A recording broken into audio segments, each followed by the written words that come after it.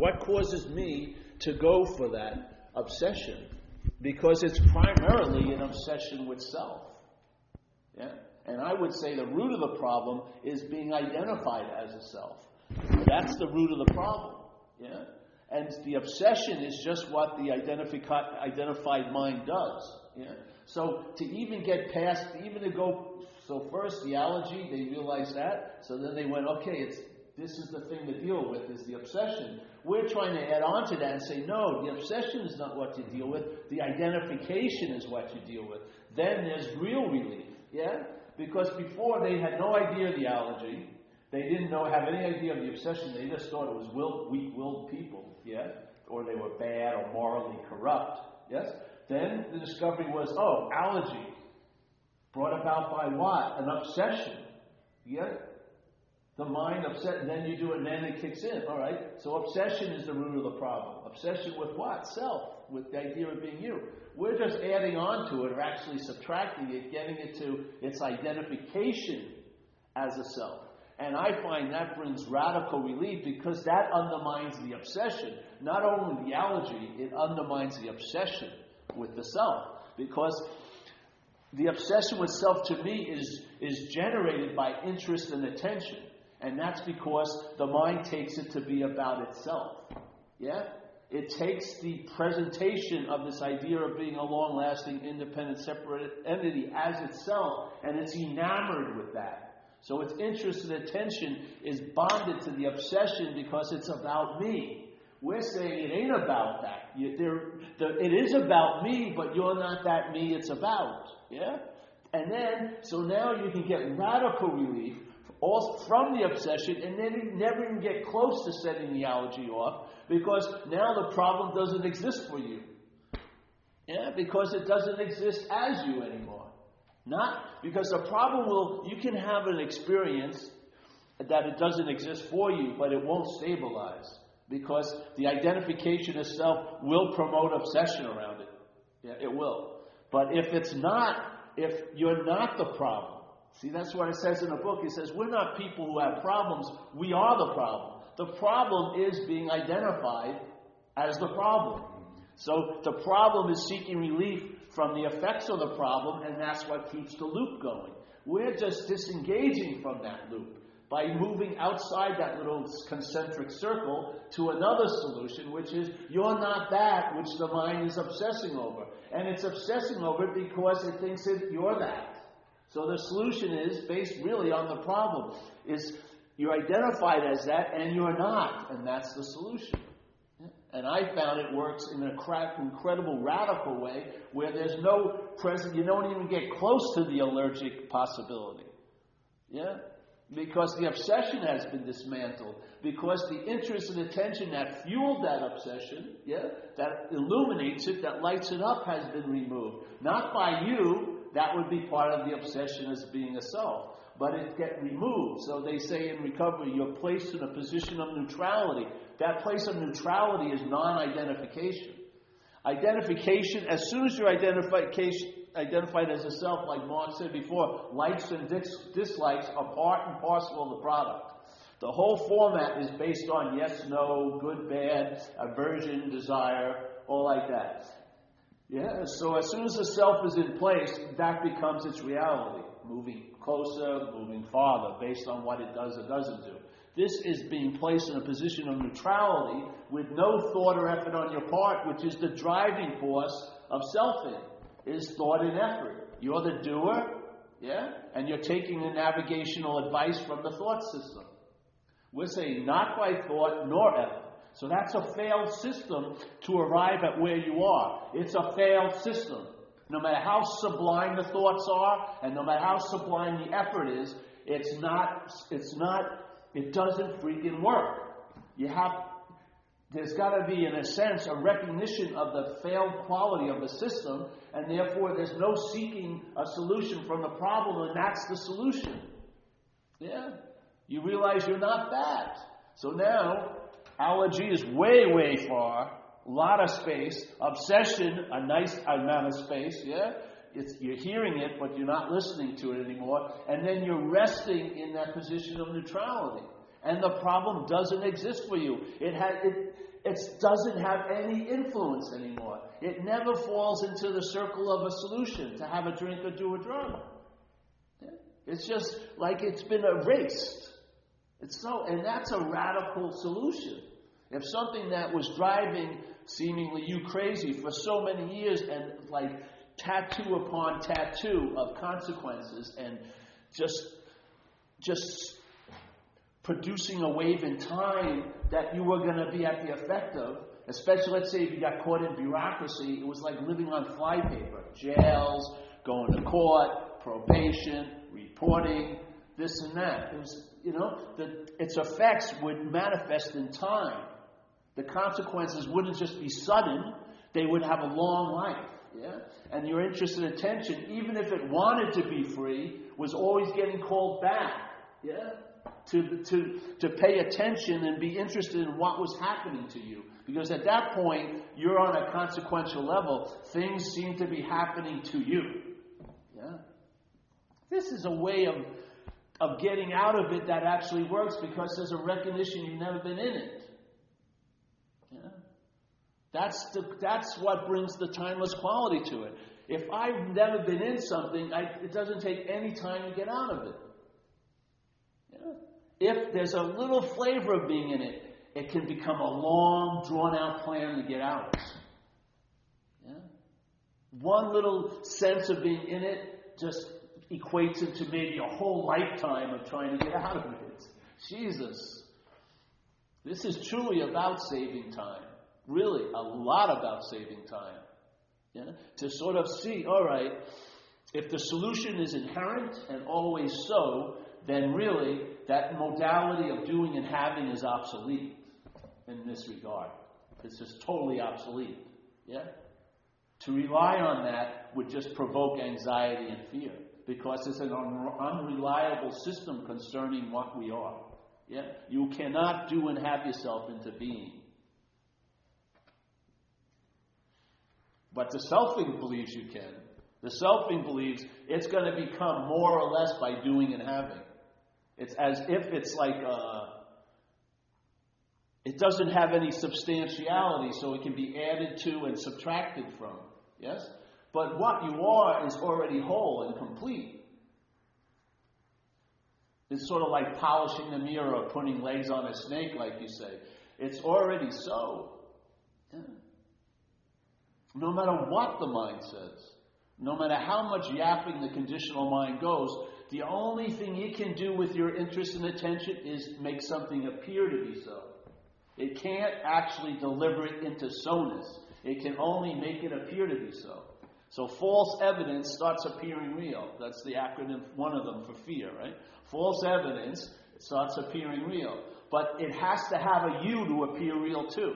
Because it cannot be real. It can only appear to be real. So the false evidence appears real. False evidence is not going to be anything other than that, right? For it to appear real, you're the middleman to that negotiation. There has to be a sense of the you there to take false evidence and to live as if it's real. Even though you bring it to people and they're very clear it's not real, usually the mind will hold on to it and make it as real as it can make anything, which means it can't make it real, but it appears to be so. That's the freedom. That's the availability of the solution. It's only appearing to be so.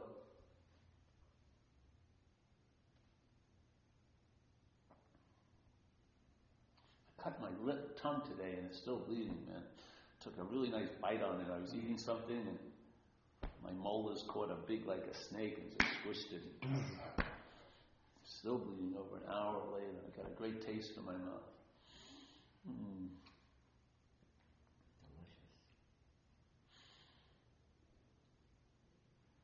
So this person was talking about food addiction. But I would say everyone is recovering from something. And I would say what everyone is recovering from is the mind becoming or acting as if it's identified as a self. Yeah? That desire, and you have to see it as a desire, the mind's desire to become something it can never be, because it already is. It can't become a body completely. Yeah? Because it's already something. Nothing, really. Yeah? So that desire will never become fulfilled. What is a desire, when it happens to you, when you have a desire is not fulfilled, what does the mind usually do? Tries to fulfill the unfulfillment with another desire. Okay?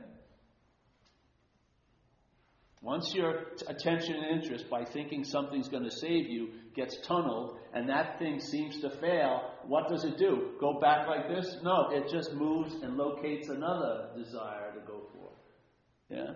It never gives up the great delusion that something out here isn't going to complete the mission. Yeah? It just switches to the next thing. Yes? And so the desire of mind of wanting to be a self can never become fulfilled, so it spawns all other desires. Yeah? And so for me, that original addiction to mind, to self, spawned the addictions to alcohol and drugs and everything like that because I had the potential to be addicted. All I found is a different thing to be addicted to. Yeah? Because I wasn't getting the relief I wanted, and I'll tell you something, without getting the relief I needed, the imperative was to get relief. It was the overriding thing in my life. Something was definitely wrong, and I wanted relief from it. Yeah? When I got into drugs and alcohol, the society would try to stop me, but all they gave me was punishment. They said, if you keep doing what you're doing, you're going to go to jail. That wasn't sufficient to stop me, because they didn't give me a substitute. They just said, we're going to punish you. I needed relief. That was the dilemma. Yes? Yet, I needed relief from what needed relief. I didn't know that. So I was busily shopping and trying to get relief for this thing that eats relief like a bacteria eats probiotic, influential bacteria. It'll feed on it.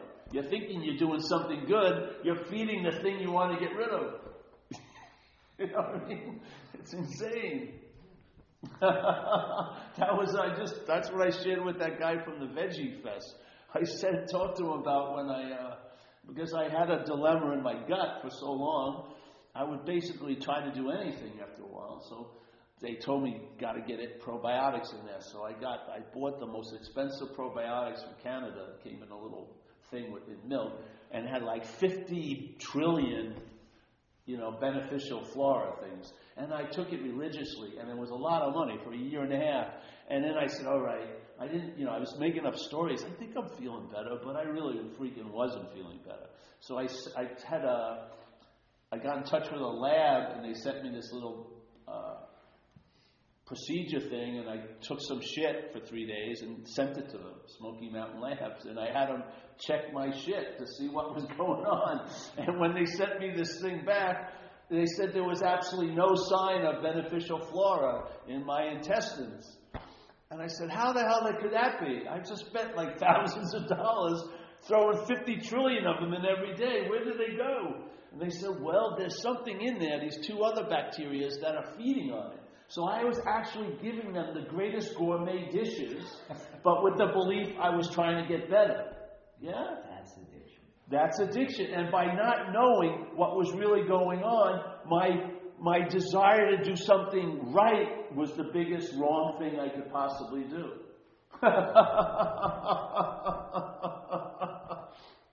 That's the loop of addiction, is right. Because then you go back to the same faulty mechanism and rely on it again, and it gives you another freaking plan. Well, actually, there is no choice, because the neural processing system, the neuroplasticity, works with cells across a link, and dopamine goes across, and the identification with self is on this end and this end, but the true nature is emptiness in the middle. But what happens is, every time the dopamine, one is seeking relief from this, it goes to this. The next time, only half the amount goes across. Then half of that goes across. And then desire increases by exponential. So in the addiction, because of the attachment to this and this, I need this. And once the identification is, like you say, it jumps to another, they're actually neural banks.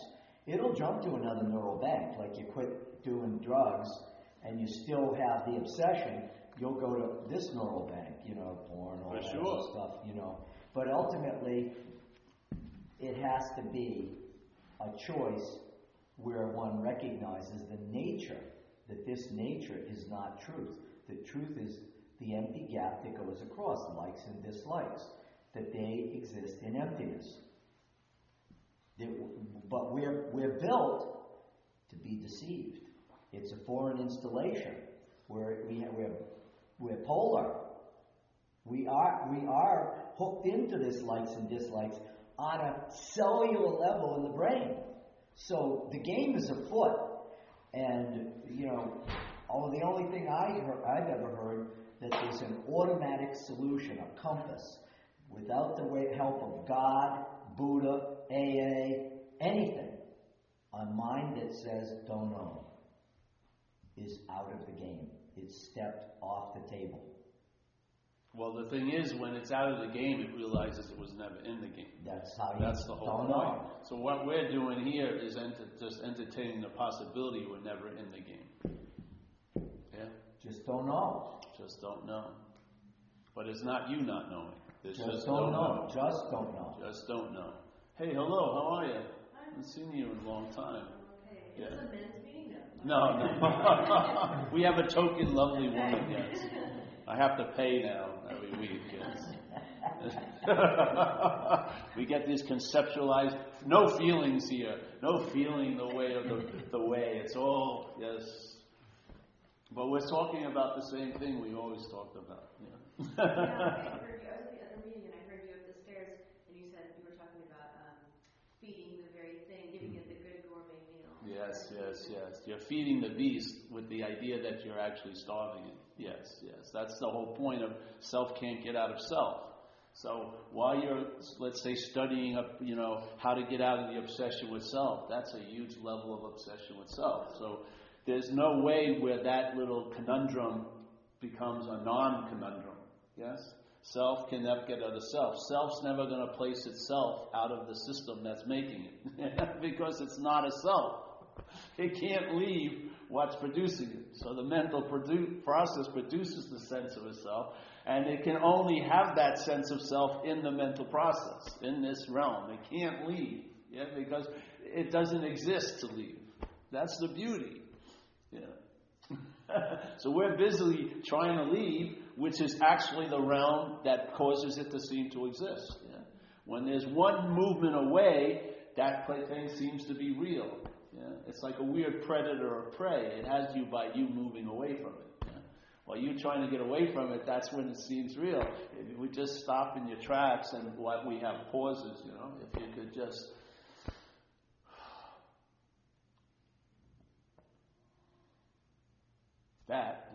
just really not have a pause, but be one with that pause, or be that pause, that's sufficient to cut that whole system out.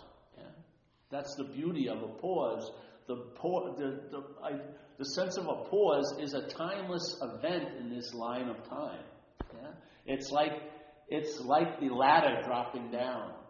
You know what I mean? It really is. It's like it gives you the flavor that time can't produce.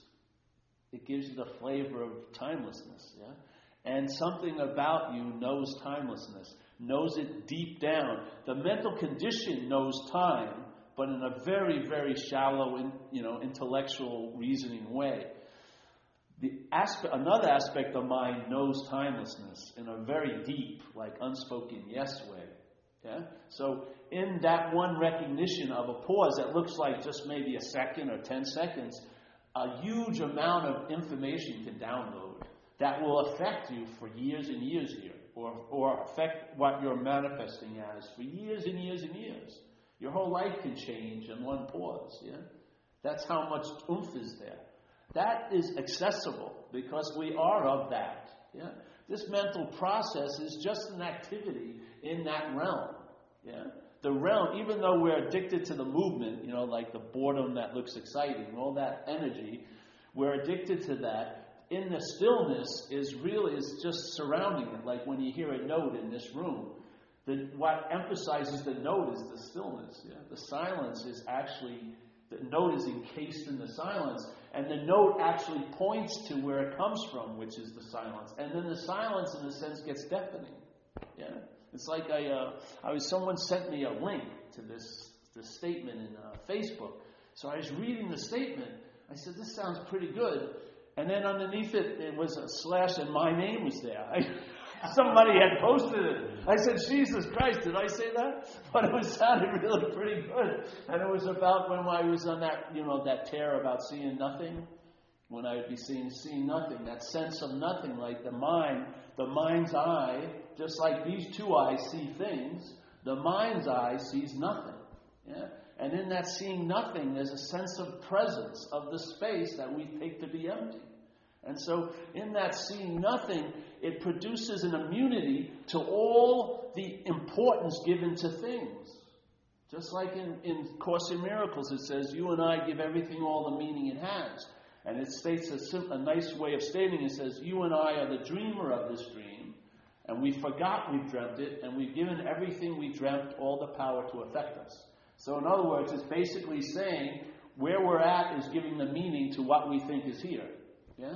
And we're dancing with the mind's own meaning it's given things. There's no actual inherent separate entity we're dancing with. It's all like a screen that our projections are landing on and taking a form, and then we're dancing with that. So self is dancing with self. That's why it's so fucking bored, I guess. Really, deep down. It's always looking for another partner, but they all turn into self. But in this sense, that one eye, if you want to call it the one eye, that eye of mind, it sees nothing. It's not seeing these things. This body's facilitating seeing in a form of looking, yeah, which is you're the subject seeing an object, yeah. But at the same time, because it's timeless, the mind is seeing nothing. At the exact same moment of every moment you think you're in, after you parceled it out and partitioned it, it's the same timeless event. In that timeless event, mind is seeing nothing, which is the immunity to all the things, all the engagement with things as a thing. They're only going to get lighter when it's engagement with a thing as no thing. Yeah? It's never going to it may get light, but then it'll get heavy if the same situation's in place. I'm relating to a thing as a thing. It's going to get heavy. Really. Because that thing could become the source of my happiness. So if that thing isn't located where I am, I'm now living bereft of the source of my happiness. That's going to produce exquisite suffering for the mind, eh? But if the no-thingness is sensed, then you have immunity, not to things, but to the meaning the mind has given to the things. Yeah? You're totally, constantly still engaged with things, but you're not so much engaged with that same old meaning that the conditional mind was giving all the time. So every person you meet doesn't refer back to your mother every second of the day, or something that once happened to me. And then your life is not filled with resentments, which means to re-feel. Well, all thoughts are like re-thoughts and re-feeling and re-this and re-that. Yeah? Everything is getting rehashed over and over and over again because the same basis is in place. I'm the one who's doing everything. I'm the one who's seeing. Yes? And you're what I'm seeing. Yeah? So that subject-object split, it's like we were talking the other day. Let's say the wholeness is spacious, yes? You want to call it one, but I don't care. I like it no thing, but let's say there's one, yeah? And then manifestations occurring. And in manifestation, right now, we can at least note two aspects of manifestation. There's obviously something we can't see that's manifesting, something that's fueling this life called conscious contact, yeah? Like consciousness is allowing contact to be noted, yes? So consciousness, something that can't be seen. So an aspect of no-thingness, which is close to no-thingness, is manifesting. And then there's bodies that are manifesting, yeah? So the no-thingness, in our experience, seems to be two things. There's consciousness, something that you can't, you may believe that you're the one that's seeing, but in a little bit of investigation, it will become, it won't hold much water. Because if you took my eye out of this, if this body was dead and you took it out and it wasn't seen anymore, if you put it in a live body, you would see. It would facilitate seeing. So obviously it's not the body that's seeing. It's not the eye. Something's facilitating it, and you really can't see what that is. But it's manifesting here. Yeah? And then there's the bodies that are manifesting. So now the one seems to be two, right? Form and emptiness. But emptiness in movement, consciousness, yes? All right? The mental process recognizes the situation and weds the two. It takes the consciousness and marries it with the body and calls it me. Yeah? So now the you, the body, gets the attributes of the I, the consciousness, but now it's bastardized into a me. So now the body is put in the position of the one who's conscious. So I, when I say I, I'm actually referring to a me. Yeah? The I isn't referred to the I, all on high, spirit, awareness, consciousness. It's to the body. And now I'm taking this body to be the one that's doing the spirituality, the conscious contact. I'm conscious. I'm seeing. I'm hearing. I'm feeling. Yeah? So now I have a trinity. You want to call it an unholy trinity. So it came from oneness, broken into two-ness, duality, manifesting. But the mental process makes it a threeness. It takes the one and the other and combines it and makes it me. Yeah? I would say that's where the rub is, That's where the discomfort lies, is in the me. That's the mother, and that's what's giving birth to all addictions, is the wanting to get relief from the me. Yeah? But as long as the me is taken to be me, there'll be no way I can get to the I except as a me, and that ain't getting to the I. Because there's no getting to the I, you are the I. And as long as there's no way I'm going to be able to recognize what's really going on with the you, because I have a lot of ideas about it, because it's me. This shouldn't be happening to me. Instead of being moved to do something about it, you're just stubbornly, this shouldn't be happening to me. I'll just ignore it. I'll just avoid it. Fuck it. Why is, the me. So and then the me is sucking a lot of attention and interest. You got to get that, I mean, the me, its main amphitheater is the head, and in the thought system, most of our attention is there. Yeah, our interest and attention is following those little impulses of energy that have been coated with language called thoughts, and we're listening intently because we're hoping it's going to inform us of our world and us and others, so that we can get what we need, which is what? Relief from what's seeking. Yeah. But we're trying to get relief for it instead of from it. That's the dilemma. Because we still are rooted in the idea that me is really me. Yeah? Even if you want to have an experience of the non-me, you want the me to be there when it happens. It's very difficult to exclude it from the story as the me. The me will write itself into every little point. But if you're not that, man, find out. Find out if you're not that me. See what happens in your life. Yeah? The you will may be seen much clearer as a you, and the I may be honored as what you are. Yeah? Never to be able to be seen, because all you are is the seeing. All you are is the hearing. All you are is the feeling. All you are is the consciousness that's in contact. There's no one who's conscious that's in contact. There's just consciousness. There's just awareness. Yeah? So you're never going to get a picture taken of you.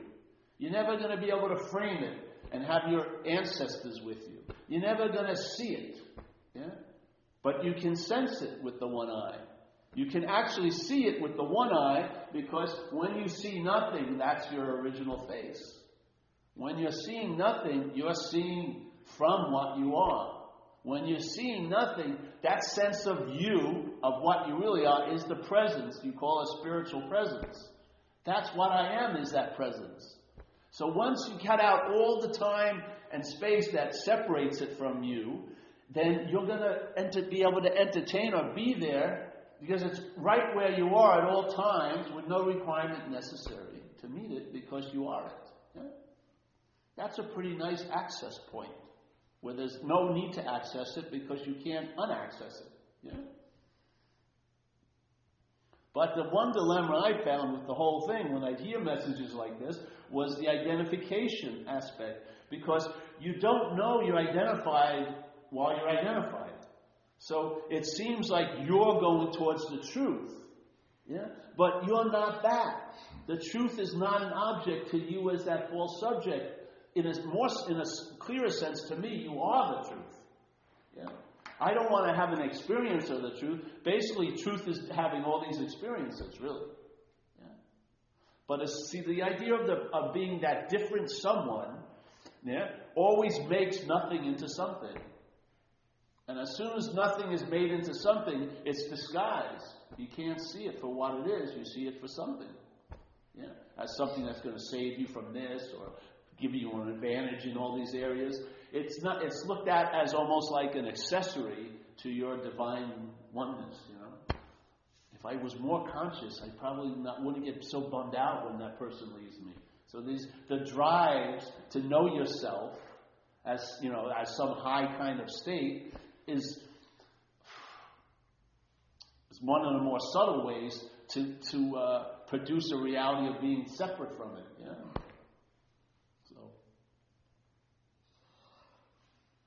and I found if that idea, we were just talking about it with alcoholism, because you know in 35 that Dr. Silkworth had a really good idea. He worked with many alcoholics, and he gave them the idea that it was a disease. That it was an allergy of the body and an obsession of the mind, yeah? And we were just talking about how once the allergy starts, there's no point in talking to that person because it's best just to let them, you know, maybe make sure they don't get killed, but they're going to do what they're going to do until they're burnt out, you know? And then it has its run, and then it goes back to the primary condition, which is the obsession over self that's going to cause or drive you to drink, yeah? Because you're going to try to manage yourself out of something you can't manage yourself out of, which is what you're identified as. So their idea was, all right, obsession's the root of the problem, and it's worked pretty well. We're just trying to add on to it and say, no, it's identification as a self. Yeah? And if you're not that self, you'll get the clearest way out of the obsession because you'll lose interest in it. Yeah? It's the interest in it because you believe it's you doing it or it's about you that keeps that light on, basically. If the interest would be dismissed, and I found it worked by realizing I'm not that, then that whole place, it keeps running, but there's no lighting. You hear it, but you don't listen to it anymore. Yeah. So I find, okay, then you're really distant from the problem. So the problem doesn't exist for you, and it can radically stay that way because it doesn't exist as you anymore. And that's a damn good solution, really. Yeah? That to me is what allows you to be free range. You're like a free range alcoholic. Yeah? It doesn't mean you leave the coop, but you don't need the coop. Yes? You're free, inherently free. Not as an experience, but as a state. Yeah. And by the fruit, you know the tree. You know you're onto something because you got the relief finally. I mean, radical relief. We've been conditioned to accept such flimsy solutions. They're usually shot full of time. They don't last long. You get a little high, but then the drive is, well, I got to do more of it. You know, retreats, meditation, do whatever. And more becomes the answer, the mantra. More concentration, more of this. It's never ending. This is like you're freed from the need to be liberated. Because what you're not is what needs to be liberated. And how you can be liberated from that is realize you were never bound to it. Yeah? There's no need for an event of liberation. You've never been bound. Yeah?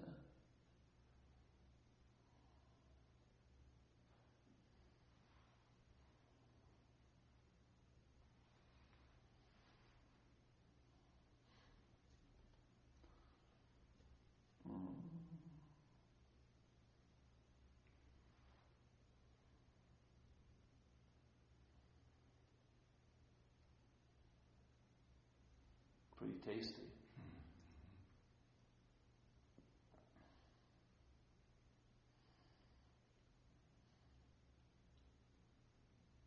They said I was reading this thing about Brain Book, and they were talking about babies. So babies, it's around the 18th month mark where the sense of self starts formulating. and they sort of, the brain starts, part of the mental process starts. I feel like it's an organizing principle to make sense of everything. And they said it's very funny. They don't know if it's got any kind of connection, but the language center also starts developing at 18 months. So for me, the constant reapplying of the trance, which is language, because we're using a subjective language and we're objects really. So it's such a constraint even to share because it's always I, me, yes? And it's sort of like if that is going on unnoticed, it can be very seducing. It's like a weird lullaby to the mind. It goes out in a way. It takes a conscious state which is truly unconscious to be what's happening. Because you're unconscious of your own nature. Yeah. And that swan song, that siren song's on all day. Yeah. K-Paul, K-K. I was going to say, it looks like the I thought is the wave coming out of the nothing ocean. Yeah, exactly. And then the intention, or whatever, the resting leaves the ocean and goes on to the individual wave. And then, as a real, sort of ironic twist, the wave may want to know the ocean. But it wants to know it as a wave. Which really, really puts a damper on ever getting to know the ocean truly. On the way Ramana Maharshi says, to know God is to be God. So to know the ocean is to be the ocean. Not if you're a wave, it ain't. So I think it's better just to see if you're a wave or not. If you're not the wave, that's the ocean. And that, to me, that's a very high level form of knowledge. To know is to be, instead of to know is to be a knower thereof. No. Yeah? To know is to have. Yeah? To know God would be, I'm a knower of God. I'm a lover of God. It's still, all the emphasis is on you. Yeah. But he's saying to know God is to be God. That's so incredible, fast. Yeah. Know be. Yeah. He didn't say to know God and then here's your 30-year way of being God. He says to know God is to be God. I like that. Because one thing I'll tell you, the conditional mind is drenched in time.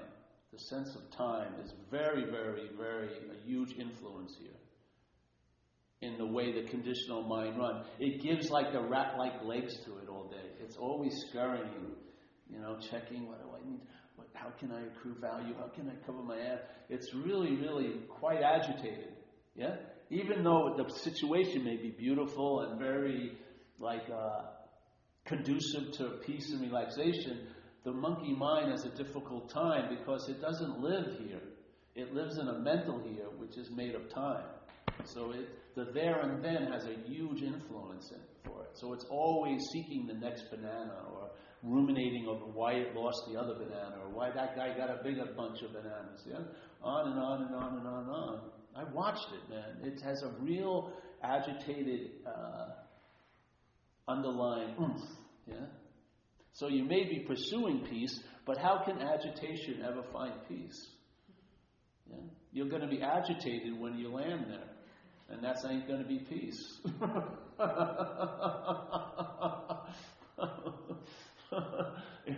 I think it would be wiser to look at what's the source, the never-ending, seemingly source of agitation. Yeah, I would say the selfing, If you're not the self, maybe that will chill out. So when a moment arises, it doesn't arise, this is all there is. What appears in it arises, you'll be actually there to dance with that. Instead of be planning your next dance, or I bet you there's a better dance hall down the road, like that. You'll actually be here. Just like when I was a kid, I was there because my mind hadn't set up yet and hadn't thought that it could be somewhere else when I was a kid. I wasn't really thinking I could be anywhere other than where I was, and that was a really nice state to be in. That wasn't produced, that I didn't really have any appreciation for it, because I thought that this is the way it is. It was a rude awakening when I grew out of that, and my mind started running around this idea of this flagpole of Paul. which had a very, very ripped, tattered flag. Something was inherently wrong with Paul, and it was just on for years and years and years. Yeah. And then you hear it reaches its crest sometimes in recovery. People come in, they said, I'm uncomfortable in my own skin. What an unbelievable shift from when you're a little kid to then, where you're uncomfortable in your own skin. You're totally identified as, this is my own skin, and then to be uncomfortable there, what a place to start every day from. Yeah, it's like starting at -5. You're lucky if you get to -1. That'd be a successful day. Yeah. This just sets up a whole new level of possibility. Like, you're okay. Yes, you are. If people like you, you're okay. If they don't like you, you're okay. If you were really bad yesterday, you're still okay. If you really believe you're going to be bad tomorrow, you're still okay. If you have a history of being bad, you're still okay. No matter how many little yappings that does, it can never actually be so. It can only appear to be so. Yes? It can make you appear to be a loser, but you're not inherently that. Yeah? It can make you appear to be a winner, and you're neither that either. Yeah? You're neither that either. You're neither that neither that's either that neither. You're neither of them. Neither, either, neither.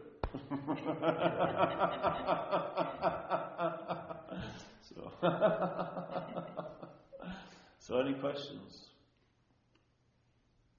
No?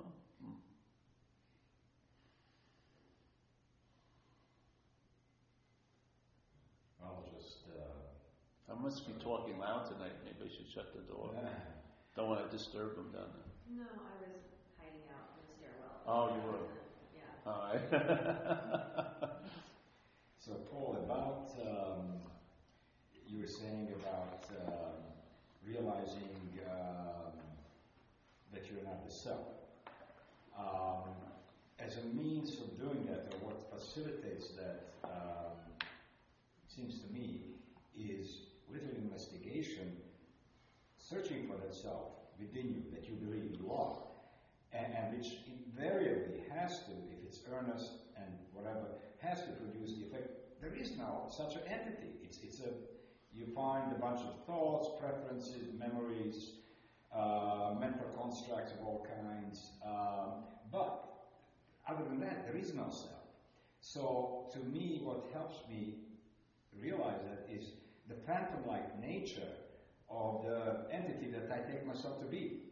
You know, when I look for it, okay, there is no such a thing. Just, all I find is a bunch of thoughts, memories, whatever, stuff like that. Very flimsy, that keeps on changing. It's got no substance, lasting, like you said, a long-lasting substance. Yeah. So that's easier to give up when I realize, well, there is nothing to give up. I mean, that person or entity never existed, and it never will exist, and it's just kind of, it facilitates that whole concept of not believing me to be whatever long-lasting separate entity, to realize that, okay, well, let's find that, whom I believe I am. It ain't there, there's nothing. Yeah. I think, like my friend, I don't know if he's my friend, but Zen, he talks about view and vision, I think the difference between view and vision is grace, really. Mm-hmm. There's a point where the I don't know really rings true, because you can put yourself in a position, like go to meetings like this and stuff like that, to entertain these possibilities. I find it's very helpful to bring in new possibilities, because the self-centered system is very small, It's got a very limited sense of set of possibilities. To bring some new ones in, like you're not that, or you're inherently okay, and like that, because this is I will be okay, I once was okay, yeah. But I had the sense that, like grace, just like what happened when I got sober, really. I didn't really put much stock on it, but lately it's been showing up that way, where the day something happened, it was a regular day at the office. I swear to God, there was no thought line about getting sober. I had given up, really. really had. I'd spent 2 years in a program. I thought, it's not going to work for me. Nothing's going to work. And the funny thing is, what I needed most, let's say, could have been AA. I had no idea of AA. I was like the perfect client, yet I had no fucking idea of AA. I walked into a place called the Lancer Street, made a 2-year commitment. I could have gone to a meeting, But of course, that's what has to happen. But the thing is, I was just sitting there. Really, I have a strong feeling because something happened then. And I was drinking this Royal Gate vodka, and I saw the guy as a bum, and then it looked like he saw me as a bum. Yeah, and that something happened. My mind, the selfing stopped for about 2 minutes or 3 minutes. I mean, like a real strong pause, like just stopped my movement, that anxiety, that agitation, and as soon as it came in, it was like a CNN news flash, one aspect of it, not a story, and it was, I'm fucked, yeah? And that was true. That was a true diagnosis, yeah? And some fucking right-on information came in that I am screwed, and did not pick up another drink, and I haven't drank since for almost 24 years. I walked out, which I had no intention of leaving that trailer. I wanted to keep drinking. Walked out, made a call to Delancey Street, asked if I could come back. They said no. Called up someone else to see if they'd help me. And that 2 minutes or 3 minutes of a portal set off a train of circumstances that changed this whole action figure's life from that day on. I didn't drink ever. I haven't drank since then. That night I ended up at a meeting of AA, because I wanted a place to stay, and I've been sober and clean and a participant in recovery for all those years. Yeah. So if that fruit ain't pointing to a tree, and for me it was grace because I had no intention. I had really given up all hope. I was hunkered down. I was going to try to skirt the 3 doors of institution, jails, and death as long as I could, but I inevitably knew I was going to be in them, die, whatever. And yet, the whole mind changed. Just that one little seed, and everything shifted. So I know, I learned surrender that day, and now I can entertain surrender. Before I got hit by cars, it didn't provoke a surrender. I don't know why. My surrender wasn't based on circumstances. It was a gift. Yeah? It showed me something. I was not even privy to it as the yapping Paul. It showed me something. I didn't even know it happened. I just found out later as it manifested. Yeah? But something occurred, and the best I can come up with is grace. Yeah? And in a sense, all of it is, I entertain possibilities. I don't know what the hell is going to happen, and it's grace if things shift or not, or I can be used or whatever. Yeah? It's not I didn't come up with this master plan. And all I wanted to do was get high until I died, because I didn't want to be conscious. All that stuff, and yet something changed everything. I mean, that causes a great curiosity in my life. What the hell is that, And then, I adopted the root of the problem was obsession for years, and yet after years, I heard another possibility. And then when I entertained that possibility and went back to the book of recovery, when I saw the word self, the small s self, I saw it as a foreign installment. I did not think about it as a foreign installment. I saw it as a foreign installment. The vision was in place. I didn't have a view. It wasn't like I got a new view. I had a vision about the old view called AA, and then what happened is that vision started influencing that view called AA. Yeah, and I was in a position to share that revised view of AA brought about by a vision, not brought about by a view. Yeah, the vision to me is the grace.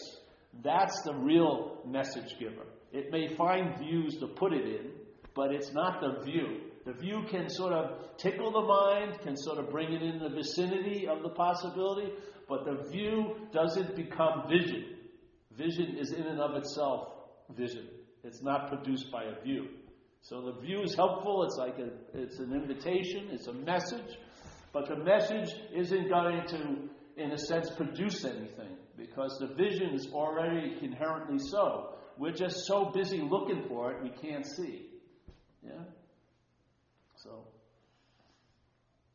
That had a profound influence on me because I realized I have absolutely nothing to do with this.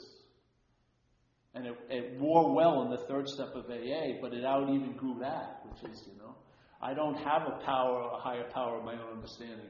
I have a higher power of its own understanding. It reveals what it wants to reveal. I stay in the state of I don't know, which is I'm destined just to fucking find out. And that's a damn good way to learn something here, is to find out. Yeah? Because, that's just the way it's been working for me. So the vision infuses a view, but it's not produced by a view. No fucking way. It's inherently, you're capable of it.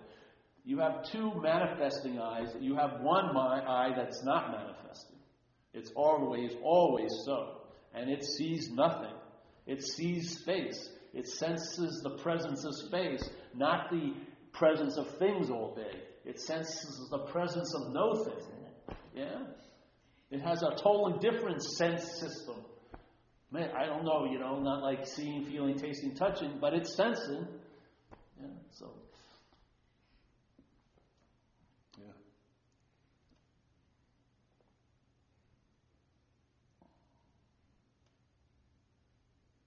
And it's not over. That's the beauty of it. One little drop can produce like millions of waves. One little drop of this energy can produce millions and millions of waves. That one introduction 24 years ago has not ceased. It's just relentless. I mean, to sit there and talk to a Veg Fest person and then bring it back to this is amazing to me. It's like, it's just mind-boggling. So, hey.